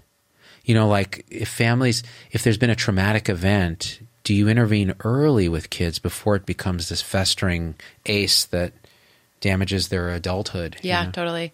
Yeah, I brought there's things that I want to remember to say, so I keep like looking at my little cheat sheet. But yeah, so I love cheat sheets. Yeah. So just because there's like so much to cover and it's so hard to remember it all. Yeah. But yeah, so if a child has endured a trauma, chances are very high that that's going to impact the development of depression and anxiety later in life. And by the way, also chronic pain and chronic illness. So we definitely want to get any kids who've experienced trauma into therapy. But back to the thing about the coping strategies, to say. Yeah, the cognitive behavioral. Yes, this is for kids with anxiety and or depression, doesn't matter, and adults too. One really amazing thing about learning coping strategies is you feel empowered to deal with the thing you're dealing with. So there's lots of different coping strategies. So do you know out of curiosity, do you know your coping strategies? Like when you get really stressed out? I've been more aware of what I try to do. So sometimes I will deny as a coping strategy. Sometimes I will project and blame as a coping strategy. Yeah. These are maladaptive coping strategies. Sometimes I will stop and become aware of my inner state as a objective witness. And that's been new through meditation. So yeah, that sounds like a mindfulness practice. It is. It's more like a mindfulness, like what is the emotion? Where do I feel it? And this happened just the other day. I think I was talking to somebody about this where somebody had said something really nasty online and it hit a little close to home. So I was sitting watching a movie and I was like, oh, is this true? And I started getting anxiety. Like you feel it, like the butterflies, that whole enteric nervous system. And I was like, oh man, this is going to ruin this movie because I'm going to fester on this and I'm going to want to get online and kind of see more follow-up comments, go on Twitter. And then I was like, wait, well, what is this? What is this really? This is this sensation of energy here. I know when this happens, it's triggering something in me that's insecure about it. Let me just let it feel. Let me feel what it is. And as that happens, it vibrates out. You feel it. You go, oh, this is what it is. And then it just dissipates. And then I've just decided I'm going to let that go for now because it's not something I need to think about. And it works. It works for me. So that's my most recent coping strategy. Love it. Yeah. So coping strategies vary from person to person. And as you deftitiously pointed out. Big words. Made up words, really. There's healthy ways of going about coping and unhealthy ways. So a lot of people, especially when they're depressed, will isolate and stop engaging in activities and stop seeing friends. And we see that in kids. They just sort of like stop doing all the things. And the treatment is the opposite. So we have to help kids get back to life and start connecting socially and go outside and move their bodies. And But when I think of coping, I think of finding a therapist. I think of talking to friends and family. I think of exercise, because there's all those brain chemicals that get wonky when we're anxious and depressed. You can regulate that actually with exercise. And totally. Yeah. My mood improves rapidly with regular exercise. Yeah. And also sunlight, by the way. We know that sunlight is medicine for human beings. We're diurnal. We are creatures of the sunlight. So if you're stuck inside all day, every day for weeks on end, your mood is actually going to crash. You need to go outside and get sunlight. Of course, there's nutritional components. Also, we want to make sure kids are eating healthy. A lot of kids that I see who are really depressed are literally home in bed eating potato chips all day. And of course, that's not useful for their health either. What about screens? Oh God, can we talk about screens? Please. Yeah. Yeah. I have strong like feelings you said about these. earlier, research shows that massive amounts of screen time, especially with these social media apps, are actually really bad for kids, and more so for girls than for boys, or at least that's what's coming out. Right. Girls are maybe more overt about how they're being impacted and maybe ask for help more. I'm not sure what the discrepancy is there. Right. But we know that Facebook and Instagram and Twitter and all the apps, during the pandemic, our kids were on the screens 24/7. Yeah. And back to the pediatric mental health crisis, absolutely that contributed. Being on a screen all day, every day, consuming all of this doom-laden information, panic-inducing, anxiety contagion. And then the Zoom fatigue of having to make eye contact and having to listen to a teacher blather on in 2 dimensions with minimal gestures. And then you put it in person, and everyone's wearing masks, and you can't really see facial expressions. There's a lot of stress on it. Super stressful. So limiting screen time in kids, parents say, but it's the only thing that distracts her. It's the only thing that gives her pleasure. And I'm like, but that's my red flag. It's we need to find other activities for her that will give her pleasure. What can we do? Can we get her going for a walk outside with a friend? Can we schedule a movie night with someone, even if it's outdoors in a backyard, depending on how COVID comfortable we are and how vaccinated everybody is? Are there ways of safely engaging kids in activities in ways that are safe and healthy? Can they play a soccer game or a basketball game outside? What are things that we can reintroduce into their lives at the space that we're in now with this crazy COVID play that's been going on? And there are things that we can do. So we have to make sure kids are reconnected socially, that they're engaged physically, that they're going outside. And parents have to disconnect kids from their screens. Yeah. So I will just say that I have parents all the time who say things to me like, no, I want my child to decide that they've had enough and that I want them to self-limit. And what I have been saying to parents. It's like cocaine saying, oh, just don't snort one line. I mean, yeah. Screens are addictive. Billions of dollars have been put into those screens to make sure they're addictive. Yes. And it is unfair to ask a teenager whose prefrontal cortex is not yet fully developed to not get addicted to a thing that's addictive. That's right. It is it's unfair to the child. Try it yourself. And all of us are addicts too. Yeah. So if we can't self-regulate, how are you going to ask a 17-year-old to self-regulate? I see 17-year-olds literally who are in bed for 14 hours on screens. Yeah. I am not exaggerating. Oh, Video games, just all the things. And it is so deeply unhealthy for these kids for 40 million reasons. But it is contributing to the mental health crisis, 100%. So my friend Angela, who's been on the show talking about awakening and spiritual stuff, he sent me a clip from Mr. Rogers, Fred Rogers, in 1969 in front of Congress. So young Fred Rogers testifying to try to get funding for his show, Mr. Rogers' Neighborhood. And it was fascinating to watch because it could have been pulled from right now, but substitute social media screens with television. And what Fred Rogers was saying is, most of what kids are seeing on television is violent cartoons that teach them that when you're angry, you bonk someone on the head or you hit them with a bat or you do this or that. And I'm telling kids, what do you feel when you're angry? Do you squeeze clay? Let's talk about it. Let's have, he's being Mr. Rogers. And what was crazy is the cynical senator who was grilling him, like goes, you just gave me goosebumps. Like, what did you just say? And he keeps going. And he's like, I'll give you however much money you want. Really? Yeah, it was crazy. It was the same thing. It was like rehumanizing, reconnecting, dealing with kids' mental, internal states. And this was 1969. Fred Rogers, a national treasure, rest in peace. And I was like, it's the same thing now. Totally. But we don't have a Fred Rogers. No. Yeah. But what we do have is concerned parents who love their children, who are struggling to set boundaries on screen time.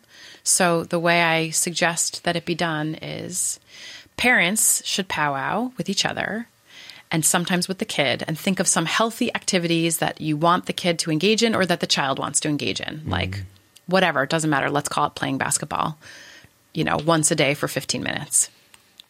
And the screen rule becomes you get an hour of screen time if you do the 15 minutes of basketball outside. So the screens then become the reward for the healthy behaviors. And it works 100% of the time if you are consistent, if both parents are on the same page, and if it becomes just the family rule. That's it. And you have to be willing to take away the screen if the child doesn't engage in the healthy behavior. So for kids that we're worried about, like kids with chronic pain, kids with illness, kids who are anxious, kids who are depressed or expressing suicidality, definitely do not give them screens all day, every day. Absolutely no. No, and also no. Like, it's not healthy for them. It's exacerbating the problem. Yeah. They're not learning how to cope with all the things that are happening. And structure is actually really great for kids who are struggling. Structure and boundaries make kids feel safe and calm and contained. So for kids with anxiety in particular, setting boundaries actually makes them feel less panicky. It's like if you imagine that life is this boundless, endless, dark ocean. Right. When you give a kid a boundary, what you're saying is, here's the shallow end, and mom and I, or dad and I, or whatever, are standing here, and we're watching you. And if you swim out of the safe zone, we're watching you and we're going to see you. And when kids test boundaries, which they do all the time, what they're really asking you is, you said you were watching. Are you still standing there? Because I swam outside the line and you didn't do anything. Kids want you to enforce the shallow end. They want you to, and it makes them feel safer. I could not agree more. As the parent of a headstrong child, the older one, we actually had to learn this, that the boundaries with compassionate enforcement were necessary. So she would push, and we would have wishy-washy, one parent saying one thing, other, and it was almost like a sense of, you don't even care enough to enforce this, right? That's the unconscious manifestation of it. So I'll tell you what we do with our kids, just because it was interesting, because it worked, and the kids love it, which was not same obvious. We have Screen-Free Sunday, where we have limits on screens on regular days. None of them have social media. Wow. They're 13 and 10, that's but impressive. They're able to watch YouTube, and we put parental time limits on all their devices. So after a certain screen time, it turns off. But on Sunday, we say, no, nobody gets screens. And what we do, though, is we say, okay, we're going to do all this stuff as a family, and they look forward to it. And in fact, we wanted to reward one of them for something they'd done. We go, okay, we don't have to do Screen-Free Sunday this weekend. She goes, no, I like Screen-Free Sunday. It's crazy because we know we're all going to be together. But by the end of the day, the rule is if they do all their chores, like they fold their laundry, clean their room, do this and that, then they can have like an hour of screens, and then we do nightly family watching where we all watch some anime or something together. What a great! And it has worked. Great. It has. Now we're not perfect. They have problems with other screens, but it took conscious effort and two parents colluding to do this, because if one of us cheats or does something, that's right. Because it's easy to cheat. That's right. Hey, you know what? I'm busy right now. I don't have time to spend with you. Just take my phone and play with it for 5 minutes. 2 hours later. Yeah. But I don't want to like trivialize this and say it's easy. Like, it's actually very hard because all of our kids are addicts. Like, everyone's addicted to their screens. All of us. It's very, very hard to say. So as a family, we've decided that we're going to have some screen boundaries or some screen rules or some screen limits or whatever. We're all going to be doing this together. So there are ways of doing it, and it will help kids who are struggling. Absolutely, it will. And you do need the alternatives for, like you said, the things that they can do that aren't. Because otherwise they're like, well, I'm just bored. I'm just sitting here. Right. Have them bake brownies for you. I mean, like, there's a lot of things you can do. That's right. That's why I always, this is probably not the right answer for kids, but I always tell adults, I'm like, man, boredom is optional, because if you're advanced in your practice of present moment awareness, in the present moment is fascination and awe with anything. You could stare at your pants for 3 hours and be really intrigued by what this... No. Definitely not. You need to wake up, girl. You're not enlightened enough. But listen, some of us maybe can stare at our pants for 3 hours, but some of us cannot. Have you seen my pants? I defer They're to you. Fascinating. Okay, maybe later. Speaking of which, I just referred to my pants. The last time you and I talked, and by the way, this is the third time you've been on the show, and the reason I love having you back is, first of all, you know all your shit. Second of all, I love what you do. This is just a pro observation here in interviews. We can spin off the rails and talk about tangential stories and silly stuff, and then you will always go, so back to this, and tie it right back to what we were talking about, cool. Which is a huge gift. Clearly, you're some kind of therapist.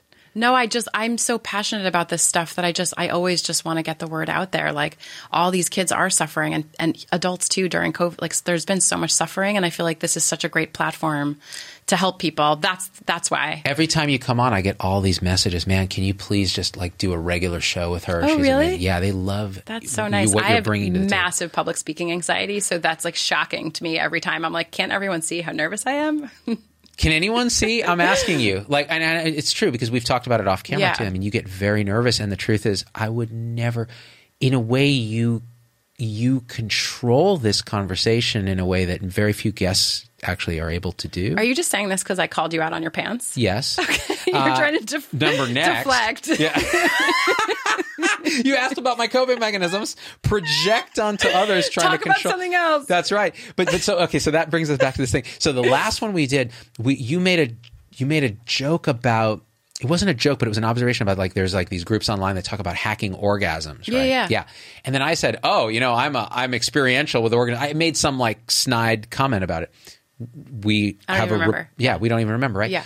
Well, I had like the head of like a major company's diversity and inclusion office email me and say, I just want to put this on your radar that you did what most guys do in a sexually dominant way, where you thought it was okay to make sexually inappropriate comments with a female guest that you never would have made with a male guest. And a lot of guys do this. They think it's okay, and then they complain if the woman didn't laugh or didn't play along, that they just don't have a sense of humor and this kind of thing. And what was interesting was, so instead of immediately getting defensive, which is my standard practice, I was like, okay, so could this be true? This is interesting. Could this actually be true? And I had to think about it. And I'm like, let me think about Rachel. Let me think about what we talked about. I'm like, wow, no, actually, because I'm so connected to you and we kind of have a banter and a rapport, it felt natural to do that in a way that I might not actually do with some male guests because I don't have the same rapport. And so I told her, I said, well, this is my interpretation of it, but I will ask Rachel, and I'm also going to introspect, could it be true? Because I have unconscious bias. I'm curious what you think about this, because as a woman in medicine, there's real terrible shit that goes on. Totally. And I feel like we have to be aware of it, but are we creating microaggressions that then minimize what actually is going on in the world? Can we do this as a teaser for a future episode? Yes. Because I feel like there's so much to say That's about it, a whole show. It is. But I'll say one thing, which is that we are friends and we do have a rapport. And I think we're both intellectual nerds. And I think what we were talking about there was actually there's a group that was hacking orgasm. Like it was a health movement. Yeah. And in the Bay Area, it was a mindfulness health movement. It turned out to be a cult. And that's why I thought it was fascinating. But we were actually talking about health and wellness. Right, like, right. There wasn't even a flavor in my mind. Like, and yes, sexual harassment is real and ubiquitous. But when two friends are bantering and talking about sexual things, at least for me, that's not how that landed even remotely. Right. And of course, I have had that experience in medicine with many men in positions of power, but that has never happened here. Just to be clear. Isn't it interesting? We'll do a show on that. I think we should pick that up. Because I have seen things in medicine purported onto women by men that have been just shockingly horrible and obvious and accepted. Yeah. And so then when it's interesting, so when this person turned that lens on myself, immediately I was like, oh my God, I don't want to be like such and such and so and so and so and such. And there is an unconscious, I do hang out with a lot of guys. It's just like one of those things that I just... Yeah. Well, thank you for being thoughtful about it. Well, I don't know. And then I wonder, am I missing something? So let's do a show. You can be my therapist. Oh, whoa. On the show. That's probably a boundary violation, right? I just wouldn't know how to do that. Well, neither would I. I don't know how to have a therapist because I haven't had one. What? I know. I'm an idiot. Wait, for real? For real. My mom's a psychiatrist, but that doesn't count. Oh, well, maybe it's loaded, but like you'd be great. You would love it. I bet I would. With a good person, you would love it. No, I bet I would. And like you said, it'd have to be the right person. Because if it's a person that I'm not vibing with. You're already there. Like you're primed. You've done all the work. You would love it. You would like go to places you didn't even know. Man. Oh, you would like open up all these little boxes and you'd go home and think about stuff. Man. It would be so good. You would love it. I'll tell you what. Let me do this meditation retreat. I'll come back and then I will consider the therapy piece. Because you have to do all those things. Great. They're all different lines of support you. Growth. Thank you. Great. Well, hopefully I don't back out of it because I'm a real wuss. I'll just keep talking you into it. So let me see if there's a crisis text line we should mention. Yeah. Go ahead. So you text HOME, HOME, to 741-741. 741-741 if you're having... Is that right? For acute suicidality, meaning plan and intent. If you're feeling suicidal, you're really worried you're going to do it, you can't... You text the crisis hotline. And I'm going to put that in the show notes. Great. Yeah, I think we covered. I think so too. Boy, you were awesome. That was rad. It's rad is your word too. I know. It's because I'm a child of the 80s. So am I. I know. It's why we get along. I told you I wanted to do a parody of Overkill by Men at Work about, Fauci appears and fades away. It was like, day after day, Fauci appears. Night after night, CNN sows the fear. Surge appears and fades away. Anyways. Do your fans get really excited when you sing normally? No, they hate it. They say I have a terrible voice, and they're right. But half of them are excited because they want to see the train wreck that is the parody. I haven't done a parody. Thank you for talking to me about all this stuff such a joy. Today. It was really... Come on, dude. You trek all the way out here across the bay. You deal with all of the anxiety of having to speak. Oh, dude. And dude, do you deal with it ever? Look at it. I'm going to ask directly to the audience. Guys, leave a comment if you think Dr. Zoffness, the other Dr. Z, showed any overt anxiety. Oh, God, that makes me so anxious. It should. My goal is to try to trigger you into a full-blown panic attack. Sweating through That's right. Yeah, exactly. That's great. Thank you. And this is from a game-recognized game. Yeah. When I was young, I had so much uncontrolled physical anxiety. I would sweat through my pits constantly. Anytime I go to class, I had tachycardia. I would feel it. I had PVCs, these premature ventricular contractions when I was in medical school. Yeah. And you talk one last thing because this is I have to get this therapist to help me. When I was in medical school, I found the social contagion of anxiety, and I'm only now thinking about it in this way, was so profound because it was UCSF. So it's the cream of the California crop of the most neurotic, ego-driven, competitive-minded, yet insecure people on the planet. Every single one of them had imposter syndrome. Oh boy. We were all stress cases, had huge self-expectations. And so you're around them all the time, and then there comes a final exam that you're studying for, and you have to be in a lab with them at night, and you're surrounded. And the energy of that anxiety and that stress and that competition and all of that would infuse. And it got to the point where I never sought help or anything, but it was so debilitating that I would come to class, I would have to wear an undershirt because I knew that my pits would just be. And so one time I remember we had to learn physical exam on ourselves. And so you take your shirt off and you sit there, and I was the one who was the victim, and there were 6 of them like all going to listen to heart and do EKG and all this. And I was so sweaty and anxious, and I was tachycardic, and they were like, dude, and they checked my blood pressure. It was like 160 over something. And I was like, what is going on? I'm like, there's a contagion of fear here. Like, I feel it. And you were like, my anxiety is manifesting somatically. I did not say that. I was so shamed. I was just like, oh my God, this is like, I'm just a worthless, and now I look back and I'm like, of course. So why couldn't I have had that destigmatization and understanding at the time? It would have saved me so much suffering, because you know how I manifest the suffering? Avoidance. The way I avoid is I stop going to class. Right. That's the cycle of anxiety. Yeah. Exactly, I just wouldn't go to class. I would cram the night before. Yeah. And that way I'd avoid my colleagues, except for my good friends. And That's exactly the cycle. I thought I'd end on a downer like that. I mean, but look where you are now, and look what you've done with that anxiety. You've spiraled it into this like amazing platform where you help people who are struggling. We make merch called Science the Crap Out of It. That's what I do. I help people who are struggling not to have merch, and now they're going to no. Thank you for spreading the word about anxiety. Thank you for being such a lovely teacher and human being. Guys. Blessings. Links to Dr. Z's book, The Other Dr. Z, The Better Dr. Z, Zoffness, is going to be in the show notes, along with a link to her piece on the anxiety contagion in Psychology Today. Do me a favor, just share this episode. Leave comments about your own struggles if you've had them, because sometimes just typing it out is a big deal. And we will have Dr. Z back to talk about gender issues in medicine and the struggle and other things, including chronic pain again, because we can never talk enough about that. No, it's true. Talk about a crisis, a real crisis. Yep. And thanks again. Thanks for having me. And we are out. Peace. Brad, bye. Hey, it's Dr. Z. Thanks for getting through the whole episode. That's a huge accomplishment.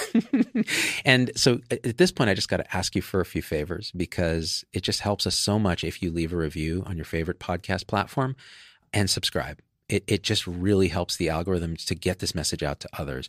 The second thing is email me, hello@zdogmd.com. I get all these emails personally. I can't respond to them all, but I need to hear your voice, because especially on podcast, we don't have a comment section.